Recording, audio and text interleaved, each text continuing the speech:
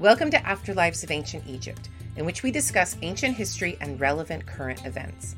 I'm Kara Cooney, and I love to take deep dives into history that are not always possible in academic formats. So let's get started. Hello, everyone. Hey there. How you doing, Kara? I'm okay. I'm tired because we just had a party at my house. It was the end of the year holiday party, and I'm tired. But it was a really fun party, and it was lovely having everyone over. So it was really good. It was a fun party, and this is our final recording of the year, and we have a very special guest here today. We have Professor Claire Malleson to talk to us about agriculture and perceptions about agriculture in ancient Egypt, and so it should be a really fun talk. But first, Claire, can you introduce yourself to the listeners and talk a little bit about your research and everything? Yeah, sure. So at the moment, I'm a professor in the American University in Beirut, and I've been here for 5.5 years. Before that, I was freelance, working as a specialist on lots of different excavations in Egypt, and I still work for lots of those excavations, working as a specialist. And before that, I was doing my PhD in Liverpool, and I specialise in the study of agriculture of ancient Egypt through the study of plant remains. So I'm an archaeobotanist, first and foremost, studying specifically farming in Egypt, because there's different strands of archaeobotany, and we all look at things a different way. So that's what my research is focused on. But I also, particularly through my teaching, look at things to do with settlement archaeology and everyday life in ancient Egypt. So food production tools and crafts and those kind of things. And also because most of the excavations I work on are at settlements, that all ties everything together. And because of being an archaeobotanist, I also have to think a lot about archaeology itself. So the mechanisms of how we interpret things we excavate and how complicated that can be sometimes. Yeah. So you're like the main character and the female character in Jurassic Park. Yes, I can't remember who she is in that film, but yes. Laura Dern. Yeah. Laura Dern's character, she is an archaeobotanist, and just not for dinosaurs. You're just not that old. The frank but much younger stuff. Just for our listeners, if they aren't familiar with archaeobotany, because that's a really cool subfield of archaeology, could you give like a little background to how you work? So you collect seed remains and other things like this, and then how do you analyze them and in the field? And so actually, archaeobotany is literally the study of archaeological plant remains, and the first people who did this were working with things from Egypt, because they opened up Egyptian tombs and they had plant offerings in them that were perfectly preserved, because they just dried out basically in arid conditions. I always say the plant remains from a tomb. It looks like an unsulfured dried fruit from Trader Joe's, and it's not that too far off. It's just a couple thousand years older than you would like to eat. You might not want to eat them. Yeah, but they look like figs. They look like dates. They look like the things that they are, which is pretty extraordinary. Yeah. And the flowers are just like dried flowers. It's exactly what they are. And so for a long time, people were they were collecting the plants from tombs. And then maybe when if they excavated something like a town or a temple, if they saw things when they were digging, they would collect them. So for example, Petrie collected things from Pahun because he could see them. But it was mainly botanists at that point, and they were interested in things like the evolution of the plants. So how did the seeds change? How had the seeds evolved, and how had the shape of the seeds changed? And did they have the same plants in ancient Egypt as they did now? So it was mainly a really specifically botanical approach. And then in the 1960s, and particularly the 70s, when archaeology went through its revolutions and natural sciences got much more involved on a more scientific level, people started specifically collecting samples of deposits from archaeological sites, so layers and fills and hearths and fireplaces and just all basically garbage, all the garbage left behind in people's settlements. And they started using geological methods to process these samples to extract the plant remains And what that basically involves is either, for most of the world and most sites, you put the soil into water and the plant remains float to the top.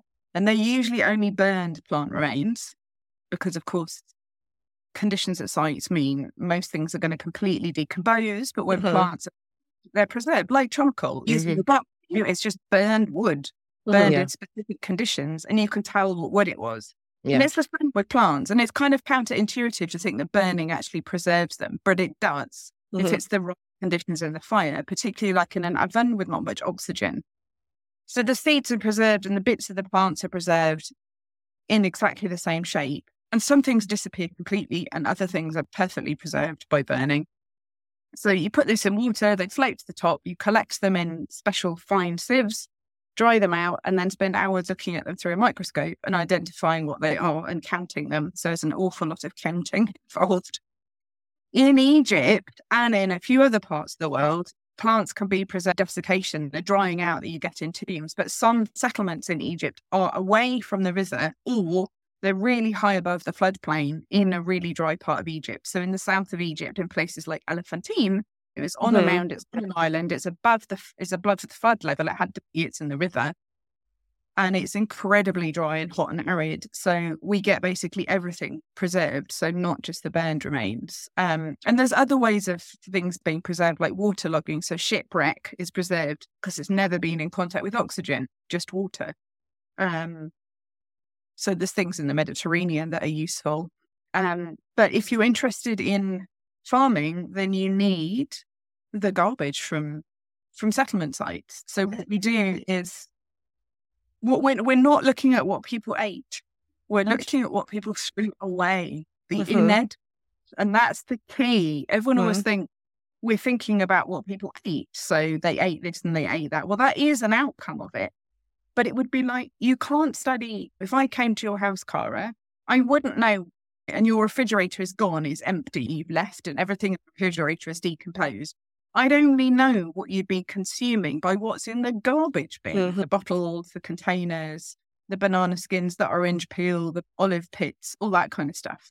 So it's the waste parts that we study. The way, it's and your work then is a super important corrective to what so many Egyptologists do, including myself, which is go towards where things are preserved into the dry, arid tombs and see that preservation there. But you're drawn to those places near the wetness, near the river, where it's really hard to dig, it's really hard to work. But then you're trying to really figure out how people lived, what they ate, maybe other living conditions, which is what students and other people interested in the ancient world ask about all the time. How did they go to the bathroom is like a question that we get on the daily. Really exciting. Yeah. And these are the kinds of things that your work can actually hit in some ways. Yeah, and the big difference is as well is that anything in a tomb is curated. They chose, it's like the tomb scene. They're not depicting going to the bathroom in the tomb. No, it's a perfected wonderland. Everything's ideal. Everything's idealized. Yeah. So again, the other example I use with my students is if you've got, and it's also the example to explain why texts are not always really reliable for understanding these things. I could write a shopping list of what I'm going to buy, idealized organic fruit and veg, blah, blah, blah, blah, blah. But then my garbage bin might have a wrapper from somewhere or a plastic packaging of some kind of junk food or something. Again, it's the garbage that tells the truth. It doesn't lie. You don't get all of the pieces of the jigsaw puzzle. You often get only a very few pieces of the jigsaw puzzle, but they're much more truthful. And you get more pieces of the jigsaw puzzle from Egypt's south than you do Egypt's north. And I know you're living in Beirut and you work in the larger Levantine basin, the larger Middle East. You don't get as much preservation in that part of the world, or do you, compared to Egypt? It depends where you are in the region. So in Lebanon, my experience so far has been that preservation is pretty poor because even burned remains, in say saline conditions, the things absorb the salt and they get destroyed, just like temples do when they absorb salt. Places like the like northern parts of the Euphrates, there's a lot of evidence from there, but that's because they dedicated a lot of time to looking for it. But it is all burned remains. So southern regions of Egypt, or even desert regions of Egypt.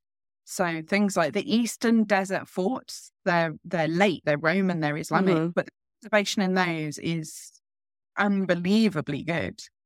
So yeah, arid conditions in Egypt mean I've got so much more information than other people have. And the other cool thing about archaeobotany is that you track long durations of time, whereas I'm looking at like a quick change within a dynasty or something like that. You're like, no, it has been like this for this many thousands of years, and this plant came in at this time, and just big sweeping sorts of changes. Yeah, and we can look at it on various different scales. We can look at on a kind of a almost slight micro level scale of changes in phases through settlement that was occupied, like Amana occupied for such a short time. That even that has phases, and you could look at changes through time within one household. The house is occupied, and then maybe it's refurbished and renovated, and then there's a change in time.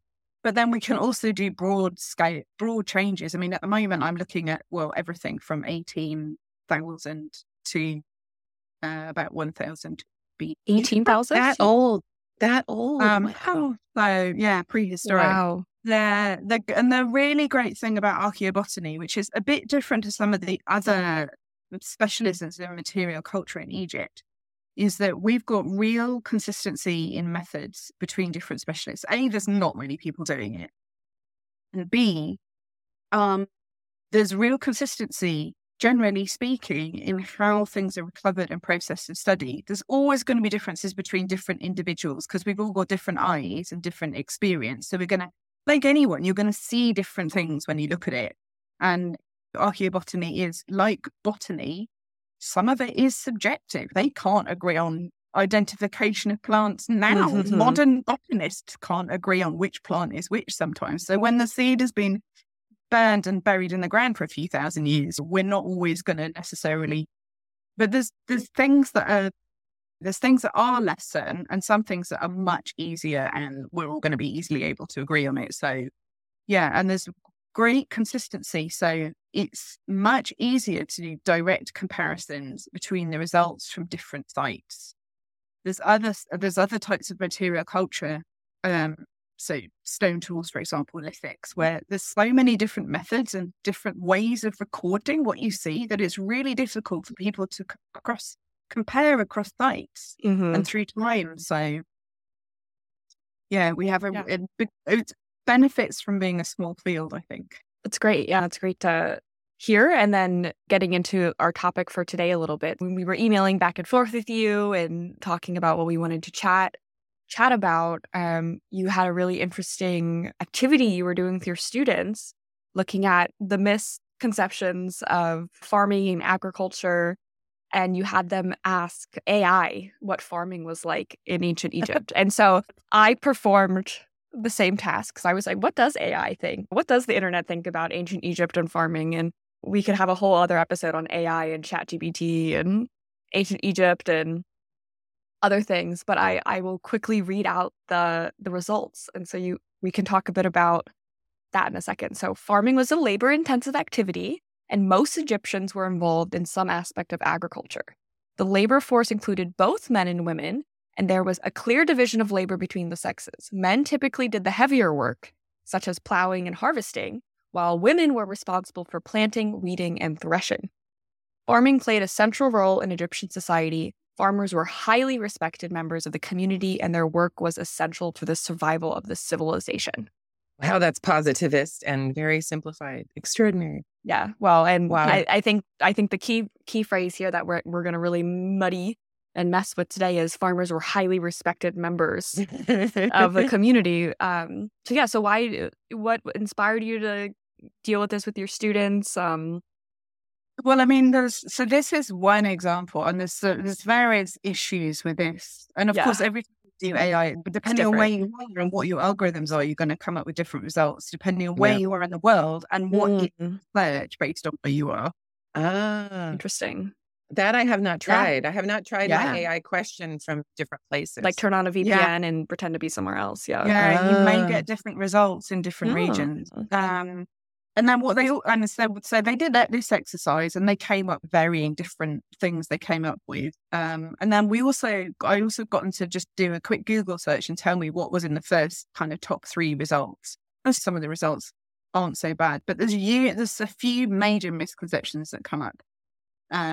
So with the quote that you've given,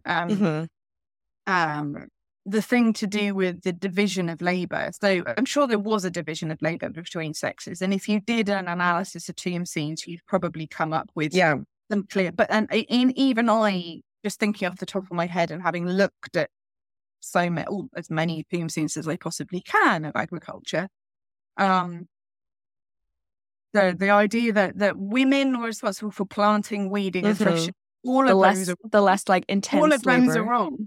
Well, it's not. I'm sure. So there's all of the scenes where someone's sowing seeds. It's a man. Weeding wasn't even done. And threshing. The problem is here they're conflating all of separate activities within threshing. So there's various different stages to what you might consider to be threshing. There's threshing, there's winnowing, the threshing, winnowing, and sieving. And so this thing is actually usually a woman doing it, but the threshing and the winnowing is usually led by a man. And this generalization of Old Kingdom tomb scenes coming to the front of my head. So just to be clear, these are all tomb scenes, mostly from the Old Kingdom, things that people depicted in idealized fashion in their tomb, rich people, landowners depicted in their tombs. And then we then use that to create a gender binary assignment of labor.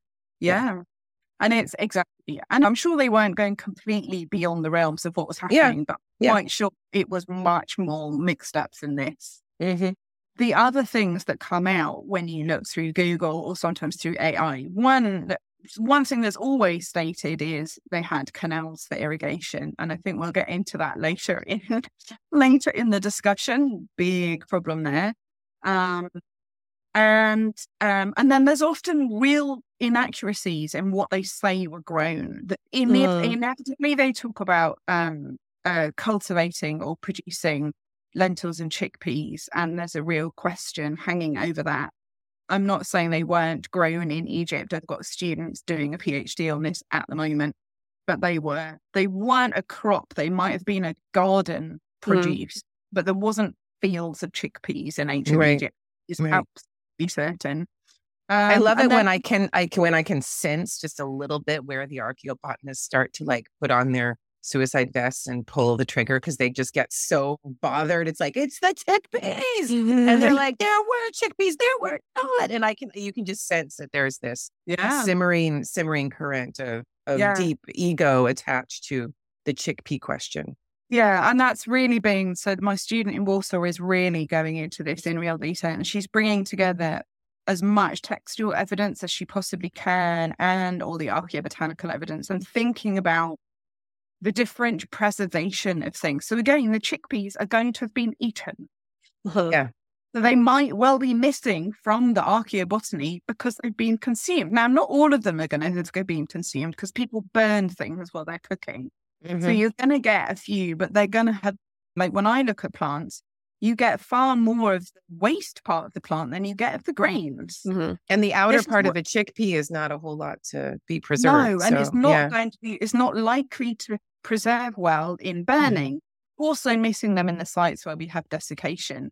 But she's also doing a really in-depth querying about the texts and the names that are used, because this is another bugbear. Names of plants in ancient texts. Lexicography. Names. Lexicography is the worst. It's the worst for wood. It's the worst for paints. It's the worst for coffin types. Oh my God.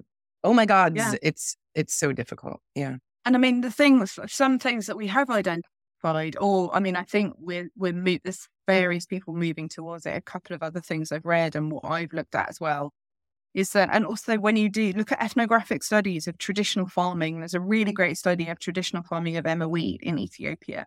And so they identified there's about 8 different names for slightly different versions of it. Yeah. and how on earth would we possibly recognize those in texts?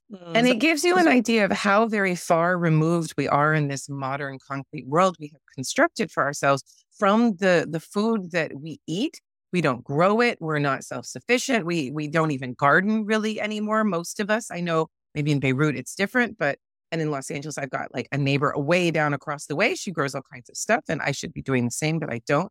But when was the last time any of us, probably besides you, Claire, were on a farm and had some idea of how and that farm, if we went to it, it would be unrecognizably industrialized. Yeah, I was gonna say, even just like the types of plant, like they have just like, we grow one type of banana, one type of grain, right? There's the diversity is just, I mean, I was reading an article in the Smithsonian recently about like native grapes varietals that this one guy in Missouri is bringing back, and how they taste like totally different than like, European grapes, and trying to bring back all these different grape varietals. And and also what is in a field. So ecological diversity is not just about so there's things like maize, and all crops, there's loads of different varieties of crops. Like there's lots of research in maize in the Americas, and how many huge different the varieties there were, and we'd wiped them all out. With grain, we're down to a few small varieties of cereals, but it's not just that. It's to do with what else is in the field. So industrial modern farming is all monocrop. It's not just monocrop, it's monoplant, herbicides and GM crops. We have one plant growing in the field. So the field is literally just a field of one thing. Whereas some of the research I've done and what farms were like before we had pesticides and herbicides and all these kind of things, the field was just like receptacle of probably thousands of different species and plants and animals and insects and creatures and fungus and bugs and all these kind of things that actually worked really, really well together. And so some of the research on modern agriculture, particularly in America, that I've looked at, is they're rolling backwards. Having wiped all the bugs, they've now realized that's problematic. So they're introducing bugs back into the fields. And they've realized that things like, actually industrialized farming can have lower yields. Oh, wow. Thank God. Let's return to these old ways. Can have lower yields. Yeah. Yeah. I know. I know, but in the Americas too, like the Three Sisters, like squash, corn, and potatoes. Beans. No, not potatoes. Oh, beans. Oh, sorry. I was going to Peru. I went to Peru. One renews like the nitrogen in the soil, and that like they all kind of work together to keep the soil and the plants in like this perfect, beautiful harmony. Yeah. And this is one of the other problems that comes out with searches on the internet for Egypt. Quite a few sources tend to say they were doing crop rotation in Egypt. It's like, that's almost impossible to prove, and I mean that might be one thing that might show up in text. They were probably doing it because that's just a natural thing to do. But they weren't doing it because they needed to do it. Because in Egypt, you didn't need to renew the fertility of the land. You got new soil every year. Every year you got new soil. Brand new soil. Every year. Yeah. Oh, this is a perfect segue for me. So traditional narratives about agriculture in Egypt, the Nile. We could get into the hydraulic hypothesis of like why civilization with a capital C started in Egypt, right? Oh, they were controlling water. What's problematic with this understanding? It's too simplistic. We can get into your canals right now and bring up the Scorpion May set if you would like. Yeah, and this very early theory, piece. Yeah, this theory being that state formation depended upon a ruler pulling people together and organizing them such that they could dig canals, create irrigation. And it was that intensification of farming from the top in a hierarchical fashion that actually created the state and the king.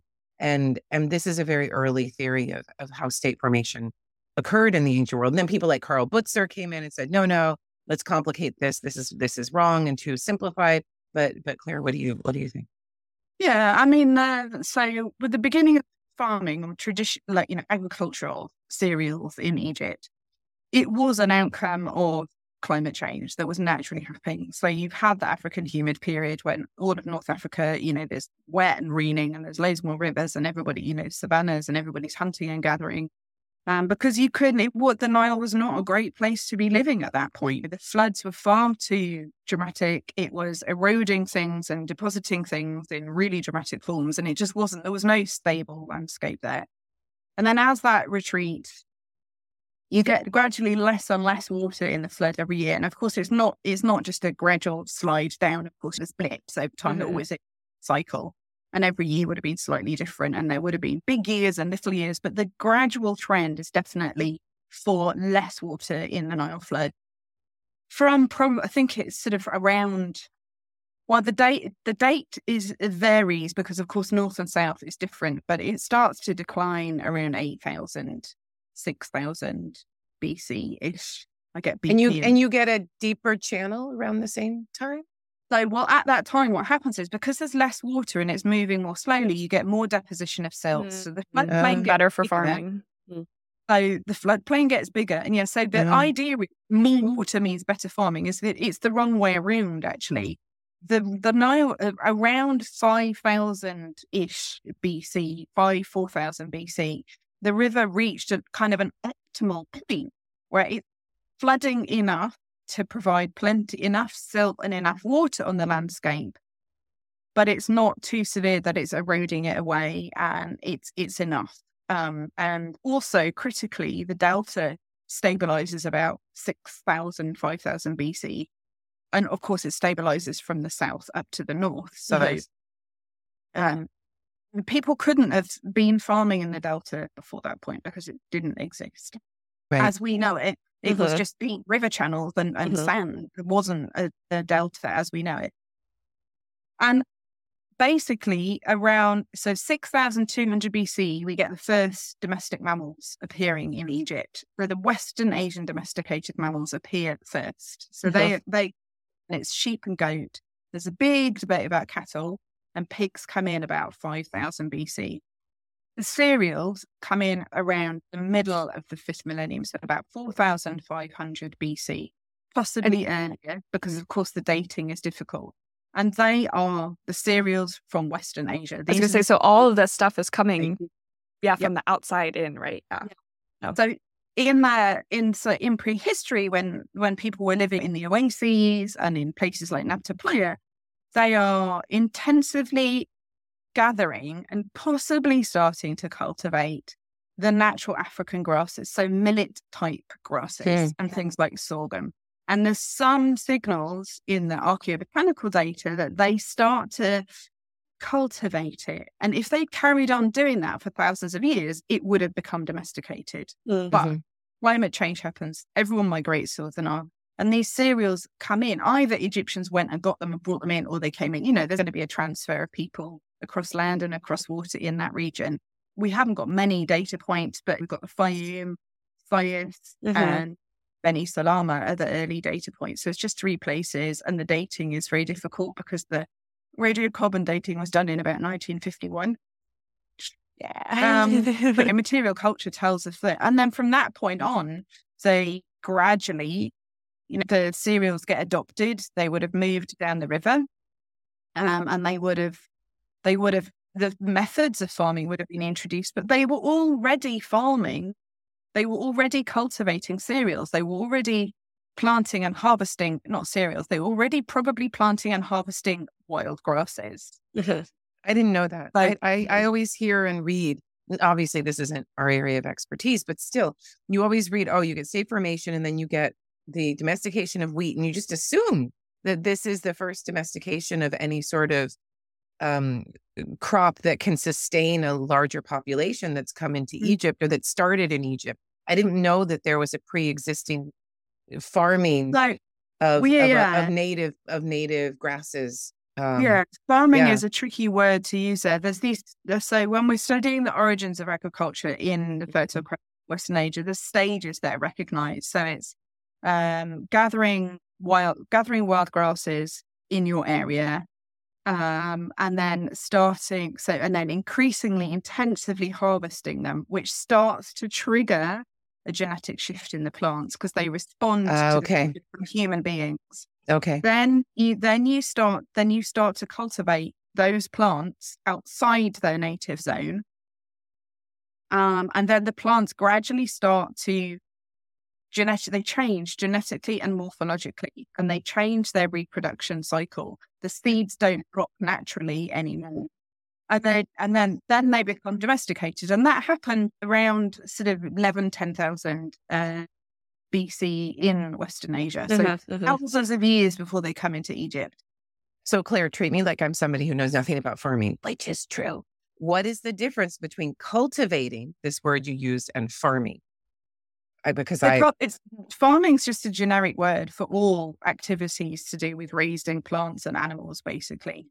Cultivating is specifically planting and nurturing plants, basically. And you can do that with wild things or with genetically domestic things. And the difference is genetically domestic things, through human actions, the reproduction cycle has been changed.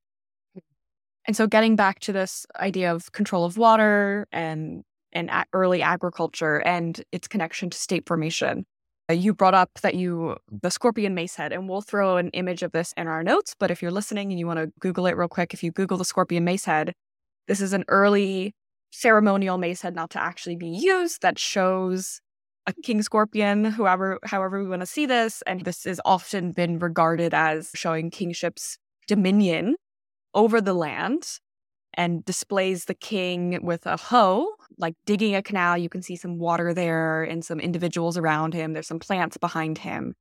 And I think we could talk about ideals of kingship and kings, the Egyptian kings, the idea of the Nile Valley versus the chaos, the Isfet of the desert lands, and the kings maintaining this order.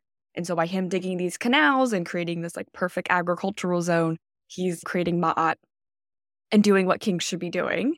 But what are your thoughts and readings of this, having your archaeobotanical background? So, I mean, there's various things playing in here. Firstly, looking at breaking down the scorpion mace head as a set of symbols, basically, if we look at it in this perspective. So he's holding a hoe. This image of a man, usually is or pretty much always a man, holding a hoe, is only depicted in agricultural scenes of land preparation. Now, that's not to say it would have been different. This is a unique item, but this image is only appearing in agricultural scenes from the earlier scenes. So we're asking whether the hoe is used to dig dirt for a canal or prepare the ground for planting. Yeah. That's the difference. Yeah. And this is a very early depiction of, this of anything. Of anything, exactly, right? Yeah, we're at the very early beginnings of Egyptian kingship. And then in front of him is a guy with what looks very much like a basket. Now, in scenes showing agriculture, and particularly the early stages of cereal agriculture in Egypt, you have someone hoeing, and then potentially some people ploughing or not, and then you'll have somebody with a bag, only like a little purse, with a basket, like a linen bag or a basket here, and they're sowing grains. So here we can't see him sowing grains, but if you look at it as someone with a hoe and someone with a basket of some sort, then these two images appear in the sowing of. Now that would make sense to have the king doing that. Preparing land and someone's sowing the seed in front of him. This makes sense. The fact that he's on water courses, if we see this as having like religious symbology, then there's lots of images of water courses in tomb scenes that have images of agriculture, but it's just generically the waterways of Egypt. Because he's standing on a surface and that has wavy lines in it. And those wavy lines could be interpreted as you say, a water course, or it could be interpreted as land that's being prepared for planting. He makes a hole with his hoe, and then somebody puts a seed or a couple seeds inside of that hole. And I mean, he makes hole after hole after hole. But is it even water or earth? The image looks very much like water, but the my issue is because then he's Jesus and he's standing on the water. So I'm just pointing that out. Egyptian perspective. So he's above it, but it might mean he's like behind it. But I also think like, could this just be a symbol, right? If we're thinking about like ideograms, the water being a symbol of the Nile, making things arable and fertile. And so they're showing the river to be like, look, he's engaging with this fertile valley. Is it a river? Yeah. Is it a river? Exactly. Or is that a canal? So the idea, a canal is a man-made, man-made waterway. Now, it's been said over and over again. So we know, like, particularly when you move from into the Old Kingdom, the number of official administrative texts that give us a massive range of job titles. There's nothing to do with canals ever or waterways. I think there's one or two later on in history, but it's not like a major title. It's not a major official office being in charge of managing canals. It just never appears in the documentary record. And they didn't need them. Basin irrigation, just I was going to say basins. Yeah. They probably, almost certainly, on a very small scale, probably on an individual farm basis, manage some of the water flow. Maybe they blocked something up because they didn't want quite so much water going over there, and they may have encouraged the water to come into other places. But it's not canals. So one of the problems is that the people who first wrote about farming in Egypt in the kind of late 1800s, early 19th century, were Egyptologists looking at tomb scenes in Egypt that had an irrigation system similar today with canals that was imposed in about 1801.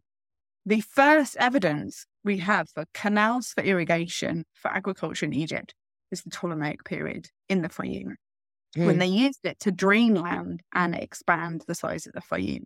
Oh, yeah. So I have a question. So getting back to traditional narratives of Middle Kingdom, why they moved the capital of each Tawi. I'm totally getting off topic, but you just got my brain going. And connecting the Fayum to the Nile, like Bar Yusuf and all this stuff. That was my PhD. Oh, okay. We could get into that. There's a whole thing going on. No, naturally the water level was probably just a bit lower in the Middle Kingdom in the Fayum, and they exploited that basically. They may have done a little bit of management, but there's definitely there's no clear evidence for huge damming whatsoever. Interesting. So they did. We know they cut waterways. We know they made canals in ancient Egypt, but this was to allow transportation. We know they were enhancing probably natural waterways to do things like get massive ships loaded with huge stones up to the Giza Plateau. I was just going to say that. We know them cutting immense, huge, gigantic basins, like the Henry Basin. That is man-made. That is to get things up close to the plateau because the water wasn't going that far.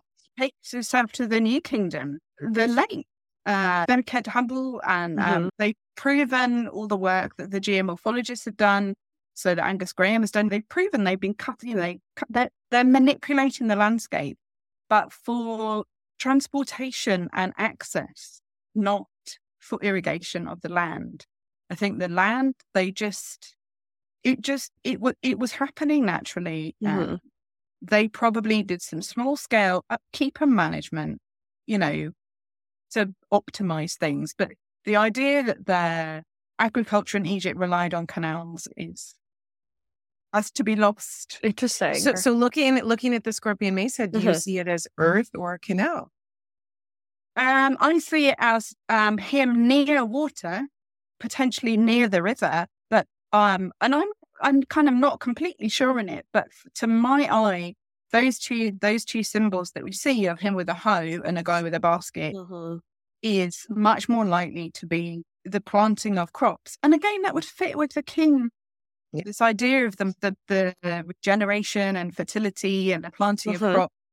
This would make real sense. And if the king opening canals was such an important thing, how was it lost? How is it only on this one artifact? Right. I think it's the king smiting symbol.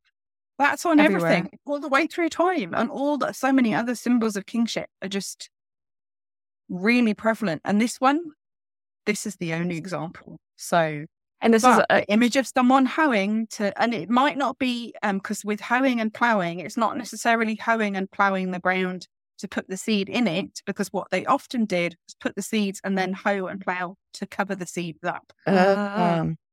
And then have the animals walk on it or whatever, Or right? not, Sometimes not even. Sometimes you have animals, sometimes you'd plow, because some of the scenes is very obviously someone sowing and someone plowing behind. Interesting. To like fill it back in. Soil over, to cover everything is backwards in Egypt. Everything is backwards. So instead of plowing and then putting the seeds in, you put the seeds in and then you plow, because the earth is fresh and new. Yeah. The thing with plowing before you sow, it would have depended on the quality of the land and how wet it was and how deep the water had gone, and probably what you were planting. Again, farmers make highly informed decisions on a very nuanced level. Talk to any farmer, and they will treat every field in their land slightly differently from year to year, depending on what the weather, how much raining, how much sun, field spacing in different directions, sloping in different directions. Every field is its own little eco zone, and each field would have been treated differently. And farmers know this. Farmers who really work with the land. When you move to like modern industrial scale, you lose all of that knowledge. Small scale farming, where the farmers, like my brother, is on the land all of the time, observing things and making these decisions, fine tuning things all of the time. So you have farming in the family. You just get to go pop on to the land of your birth and upbringing and hang out and see what it's like. I didn't grow up in farming. My brother was obsessed with farming from when he was a little boy, so he got into it. I mean, we lived in a very rural environment. I was surrounded by farms with house for house on a regular basis. So I grew up in a really rural area and major farming community, and then my brother became a farmer. That's he's cool. a dairy. So I'm not as in touch with it as I could be. I'm not involved in working in it, but he and I share loads of ideas, because he's very much in the regenerative, sustainable farming and getting carbon back into the soil. Things like livestock farming can seal carbon back into the soil, despite what people might say. I mean, field trip. Where is he? Yeah, I was going to say, this is awesome. So it's in Dorset in the UK. Okay, let's figure it out. Let's do it. And what are the chances of having two intellectual, farming obsessed people? It's in your family? DNA. And I think, he really inspires me, because we had conversations about the fact that he's been breeding beetles that will take the dung back down into the soil, which, so instead of using like an insecticide to get rid of the insects on his animal, he's been using something natural that doesn't kill the larvae of the insects. And in fact, by then having the beetles on the soil, they take the manure, the dung back down into the soil, enriching the soil, sequestering carbon back into the soil and producing better crops. And That's also, awesome. because it's not sitting on the top of the soil, you have fewer flies. So you have fewer. So the whole thing works in a beautiful cycle. And this is nature at its finest. This is the thing with having fields that are ecologically diverse. Nature knows what it's doing. Yeah. Man comes and interrupts that. Yeah, and that's beautiful. And it's so cool that you can apply your Egyptological knowledge and then see it on the ground with your brother's work and stuff. I want to quickly pivot a bit. So looking at, if we're seeing here King Scorpion as engaging in agricultural activities, this is a positive attribute of kingship, right? We see the king sowing the land, growing crops, feeding his people, and all these things. But when we look at later, maybe this is more widely known, when we look at later like wisdom literature, didactic texts, agriculture and other more manual labor type jobs are often super denigrated, right? I think we can see this too when we're going back to tomb scenes, right? We often see tomb scenes, I'm thinking New Kingdom examples, where you have the tomb owner, a super rich elite male, in his Sunday best, harvesting crops with his wife.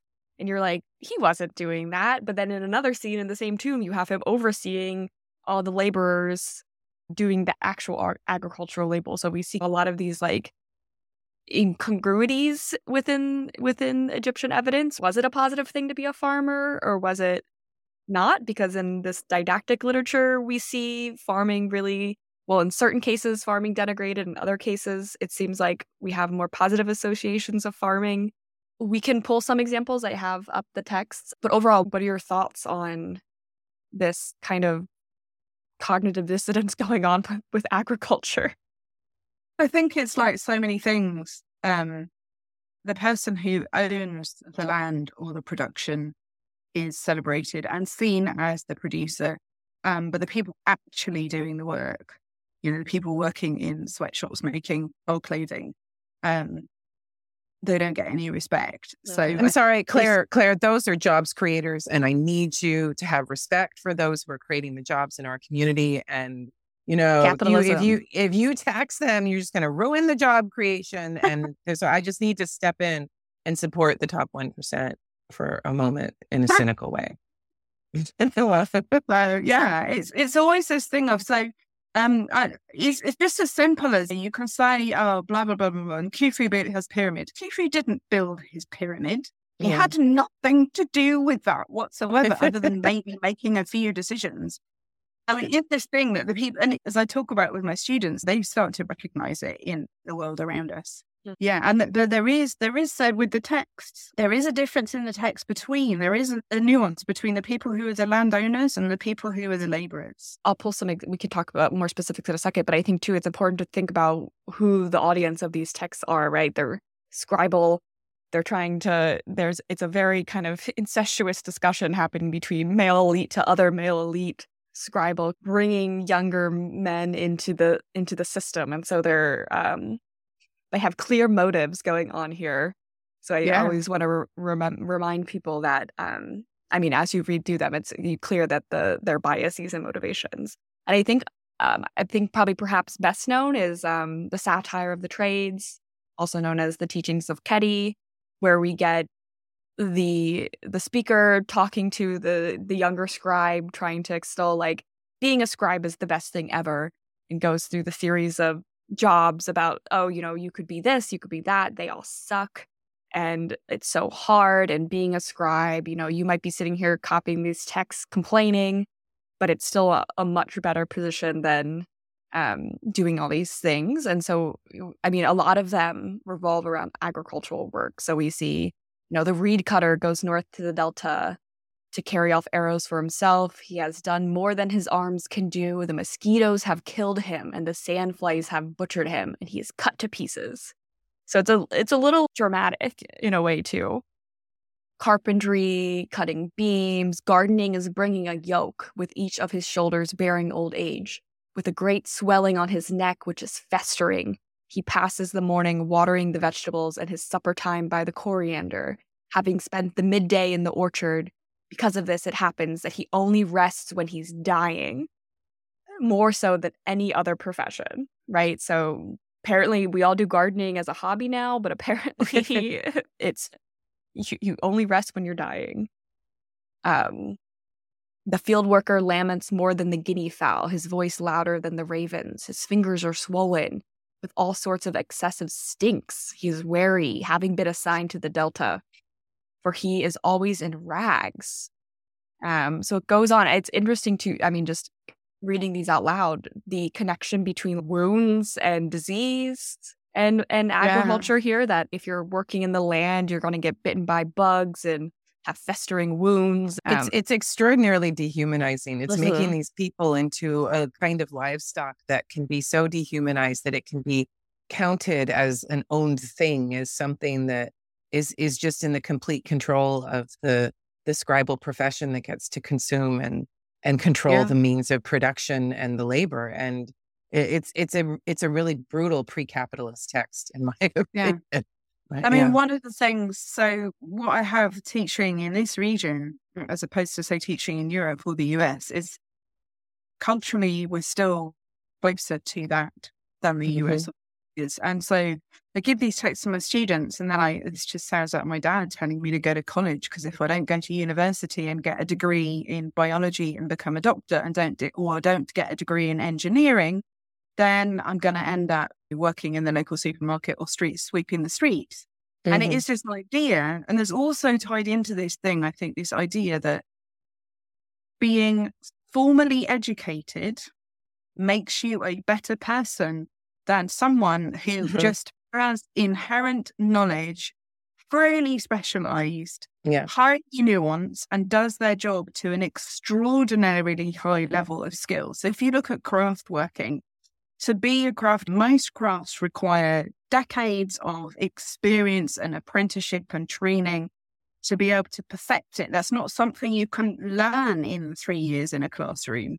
This is only gained through doing it. So I think any kind of employment that involves gaining a skill through experience, there's also some kind of manual labor, whether it's really physical manual labor or something smaller like making jewelry, something like this, then that is, but if you go to university, you're going to be a better person than someone who can make the most beautiful piece of furniture but has never been to school. Right. And it's this really different values between manual skills and educated school, college, scribal, if you want knowledge. But even just thinking about, Kara, for the Arts Journal and my article that I'm going to submit for it, but like the different terms between like artists and artisans, and I do textile work. And just like textile, like weavers, often, it's usually folk art versus fine art, and they're artisans, not artists, right? But like, you could muddy this up when you think of like European tapestries, and like, how is that not art? Like a beautiful tapestry that's hanging, like all the tapestries that you see hanging in the Vatican, and how is that not considered fine art? And it's in the same way, and the amount of training as you're talking about, but we lump these things into different categories, especially from a Western perspective. And it's become very fashionable of late, and Dimitri Labry's led the charge to call these people, some people in some professions with some things that we value, artists, and then others for daily life, or then they're just artisans or craftspeople or something like that. And then when you look at the Egyptian, you try to get an emic perspective, you look at the Egyptian words, the hemu or the seshu or the seshkedu, there are, but it's separated according to craft, and there doesn't seem to be this differentiation between for value. But then you read the Satire of the Trades and you're like, wow, it's all brutalized and consumed and controlled by this job's creator class of people. It's complicated. And it's much easier to justify doing whatever you want with your population if you dehumanize them. It is. You are the better, you're the educated, you're the leader. You can make decisions, and in fact, you can make decisions that have a hugely detrimental impact on actually your success and the outcomes, say, for example, on the agriculture of your land. You can make decisions as someone who's educated in a traditional formal sense.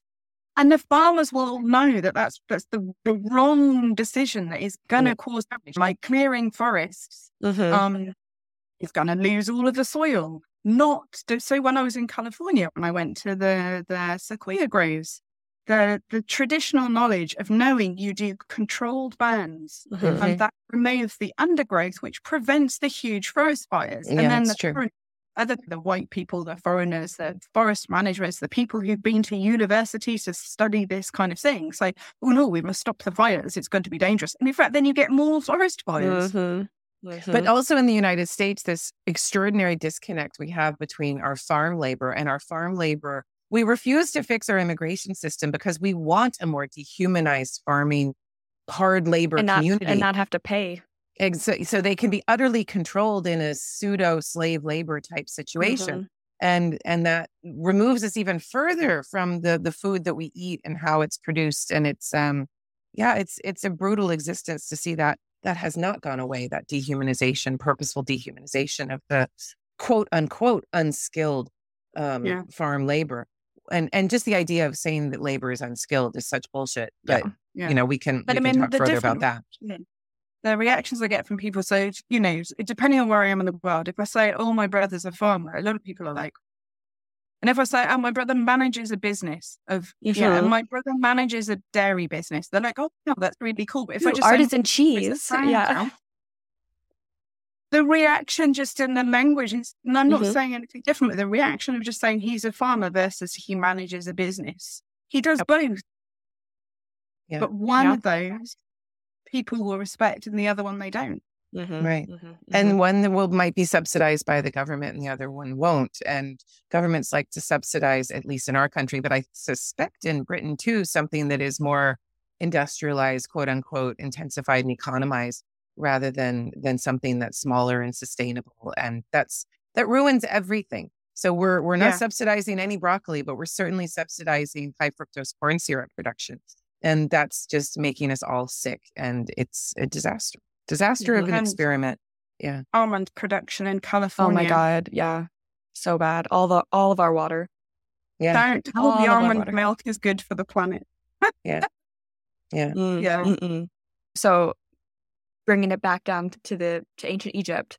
So we have very negative stereotypes of farm laborers. So the people who are doing a lot of the work get very negative stereotypes. But then in some other of these wisdom texts, for example, the loyalist teachings, we have a more positive one. So we see these are excellent professions, the cattle who belong to the cattle herd, the herdsman, the shepherder, and saying, one must long for the Nile, then one profits from it. And to God, these are excellent professions. Do not make us field worker wretched with taxes. So again, don't tax. So we're back to taxes. Let them be well off and stuff. And this is very contradictory to what we just read from the teachings of Kenny, where it was like, don't be a laborer. It's really bad. You're covered in bites and sores. And this one is, these are excellent professions. What's the date of the text, Jordan? Middle Kingdom. The first attestation is from a stela erected at Abydos by the treasury officially set up Ibre in the reign of Amenemhat III. Because it does make me think that of like a landed elite saying, oh, I'm a farmer. I'm a simple farmer. And you city people are so difficult and you're coming into my simple farm. So there's also a claim by landed aristocracy of claiming to be something that they're not, such that they can avoid a certain reality of control that they don't want or responsibility or something. So I don't know. I want to read that text with a severe side eye, but again, not my period, not my circus, not my monkeys. So Claire, what do you think? Yeah, I mean, I think there's always going to be with all of these things is usually at least one text that gives you a different perspective on it. That's kind of exactly the same kind of style of text that gives you a different perspective. But I like that idea, Cara, of this being someone kind of saying, oh, look at it's like this whole thing that I can't remember who I was talking to the other day about how in the 90s it became cool to be poor. Like pop stars were like, oh, supermarket and blah, blah, blah, blah, blah. Look, I'm not flashing my diamonds and rings and all this kind of thing. I'm just a normal down-to-earth person. I mean, it's the famous line from John Lennon. I mean, John Lennon was not working class. But it's this idea that if you grow yourself to make yourself more appealing, maybe isn't the right word, but on the same level, like relatable or something. More I feel everyman. Yeah, more everyman. I feel like politicians try to do this all the time. Like, I'm one of you. I'm not one of the 1%, and it's like you're all one of the 1%. Yeah, like I'm relatable, so vote for me, not that person. Yeah, yeah. Which gives you an idea that with these landowners or institutions who own land are walking a fine line between being the good general who, like, Maximus in Gladiator was like hanging out with his men, like being that everyman, like I'm farming with you, to being that disconnected elite asshole who's like, you're covered with sores and you're gross. Just do my work and give me my taxes. Thank you so much. And that's, I think, very interesting. I do want to get into a topic that's close both to Kara and Mai's heart of gender dynamics within these texts too, of, again, typically these are men who are engaged in especially the overseeing of these labors, and in, again, going back to the king and conceptions of kingship as he's keeping everything in control, maintaining ma'at. He is keeping things and growing and everything's copacetic because the king's in charge. But then we can think to the female goddesses or women in general as oftentimes when they're discussed in metaphors relating to nature or things like this as wild and uncontrollable and untamable or something like this. And we think of, the wandering goddess and how she has to be tamed by alcohol. And we get these dichotomies between women being, we can think of more modern European cases like witches, and women who are connected to nature and wild as something that's bad and something to be wary of. And that men are civilizing and connected to the state and things that are good, quote unquote. And the woman is domesticated with a domesticated product, with beer. Well, and that's and that's what David Graeber's debt, as the first thing he argues is domesticated, is women, right? Mm-hmm. And that humans, enslaved people, but women especially, as the first thing that's domesticated in a sense by man. Yeah, yeah. The thing that the kind of quote in a book that so it was the Gordon Childs first discussion of the origins of agriculture when they very first started thinking about this kind of thing. And there's a line in, I can't remember which of the two books it is, and it's a line, it says, and I'm not quoting it word for word, but it's something along the lines of the domestication and the cereals and the beginnings of agriculture was when man learned to control nature, or at least bend her to his will or something. Nature being feminine. Yeah, so the idea is that man is the controlling thing that actually allows everything to grow and allows civilization to grow and allows the flourishing of the states, because he has controlled nature, and nature being feminine. And then again, as you've said, it brings you around to all these ideas of female, wild, Mother Nature. We talk about Mother Nature, and that's the thing that man has to control. Whereas nature is pretty good at doing what it needs to do, and most of the agricultural advancements or technologies that have come in have ended up just causing damage. And not always, there's always lots to talk about. We need to develop these new technologies and find these new methods and bring things under control in order to feed the growing population of the planet. Well, for starters, we definitely already produce enough. We just waste most of it. And then actually, traditional farming, as these studies that I've been reading show, generally are more productive than the highly industrialized farming, because the industrialized farming can treat completely. It might be successful. It might be more successful in the first few years than traditional farming. But then after that, you've depleted the soil, you've damaged the ecology, and it can't regenerate itself. So you end up having to put more and more and more chemicals in the land and more control. And it ends up costing more and more actually to produce it. So it's viable as well. So short-sighted. Yeah. But we haven't even really got to me, this idea, this mankind question mark, Mother Nature dichotomy of control and nature being wild is. And we haven't even talked about damming rivers and what that does. That's its own conversation. But it's funny too, because you see in this wisdom literature too, not speaking directly about agriculture, but about suspicion about women. Keep her happy, but also be suspicious of her and what she's up to. And there's this sense of fear, anxiety about women with too much power.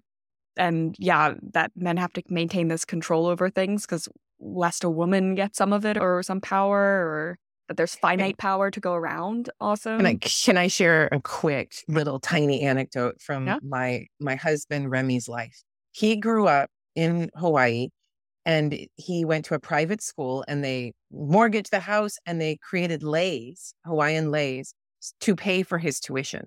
And to create the Hawaiian leis, they grew jasmine flowers, these bushes, on his family property.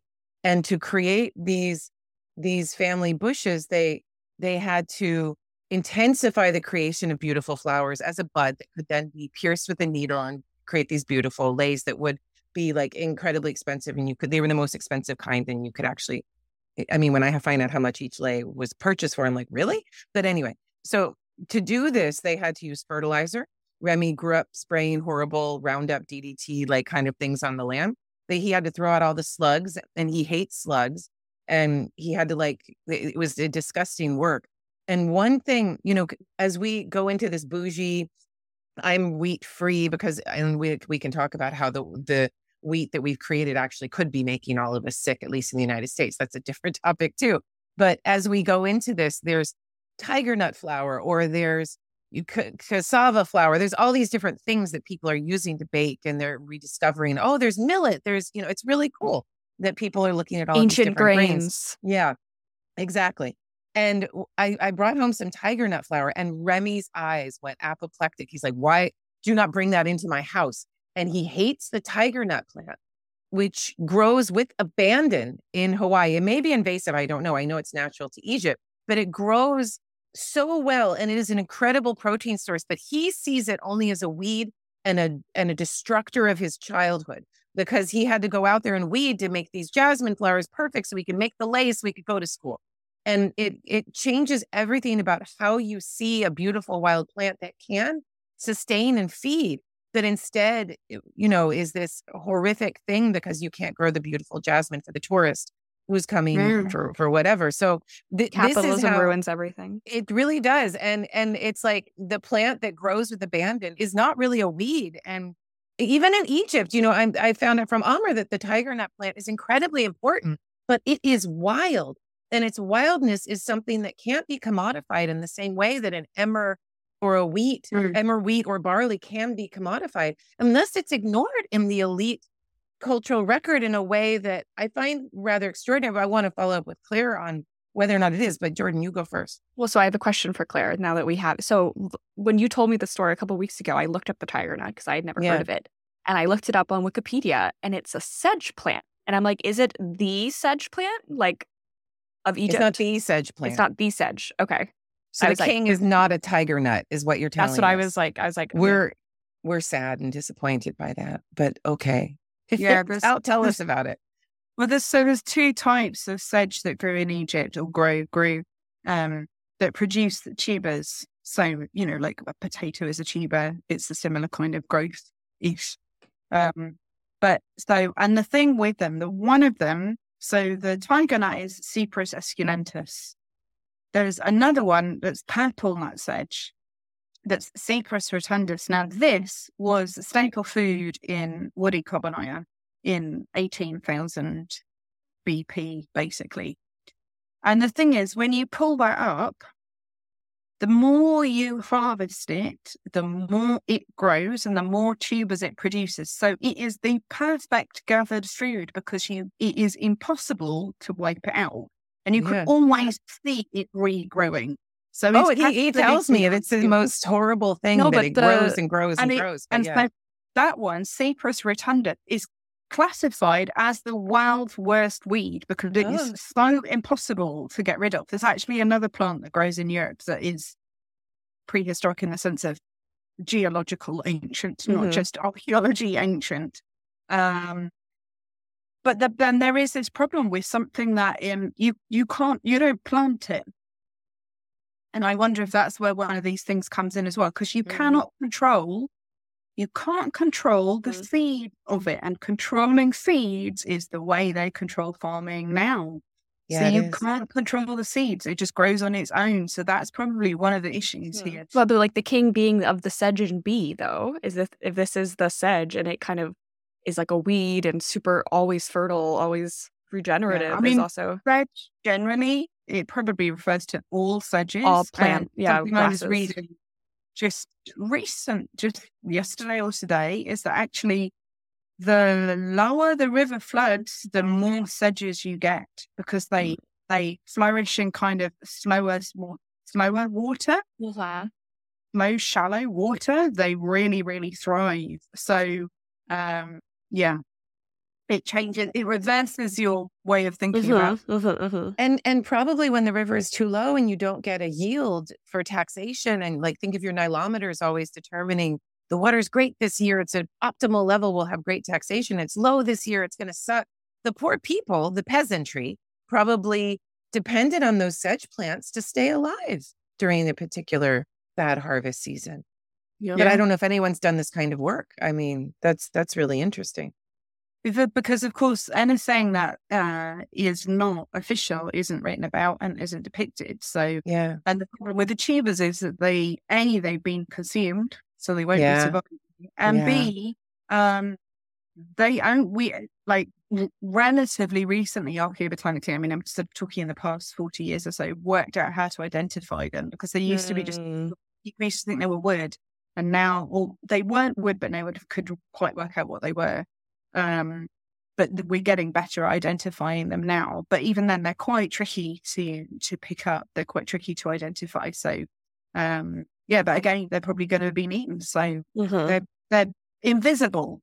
In all levels, they're much more invisible than other things. Has anyone ever left a bowl of tiger nut tubers in a tomb?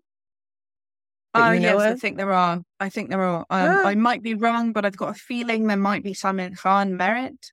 Oh, okay. But then, beyond that, I've got a feeling there might be some there. And there are definitely finds in tombs, individual finds, but there might have been a bowl in Khan Merit. I can't specifically remember that. But yeah, I know they have been found in tombs. That's great. Crazy. I mean, this has been so insightful. I feel like, if anything, this is a good ad campaign for the fact that Egyptologists need to know more about botanical remains and so many of these misconceptions and just the muddying up of things and readings of the scorpion mace head, for example, right? That's very traditional. So I want to conclude basically on how are these misconceptions really dangerous, right? You did this with your students. Google's perpetuating these misconceptions about agriculture. How are they really dangerous for the public, but also for us as scholars? Everything. And B, being much more aware of where the ideas and the things we read have come from. So a lot of the things that you will find just a throwaway sentence in books, that a chapter about agriculture or a section in a book about agriculture, they'll go into all the traditional sources and it's like, no, this was written by people who were in Egypt and they were going, Egypt is still traditional. Things are done in the ancient ways, but it wasn't the same as it was in ancient Egypt because it's the same tool. There's no doubting it's similar tools and similar methods, but not everything is the same. So you have to think more nuance and there is some continuity, but not in everything.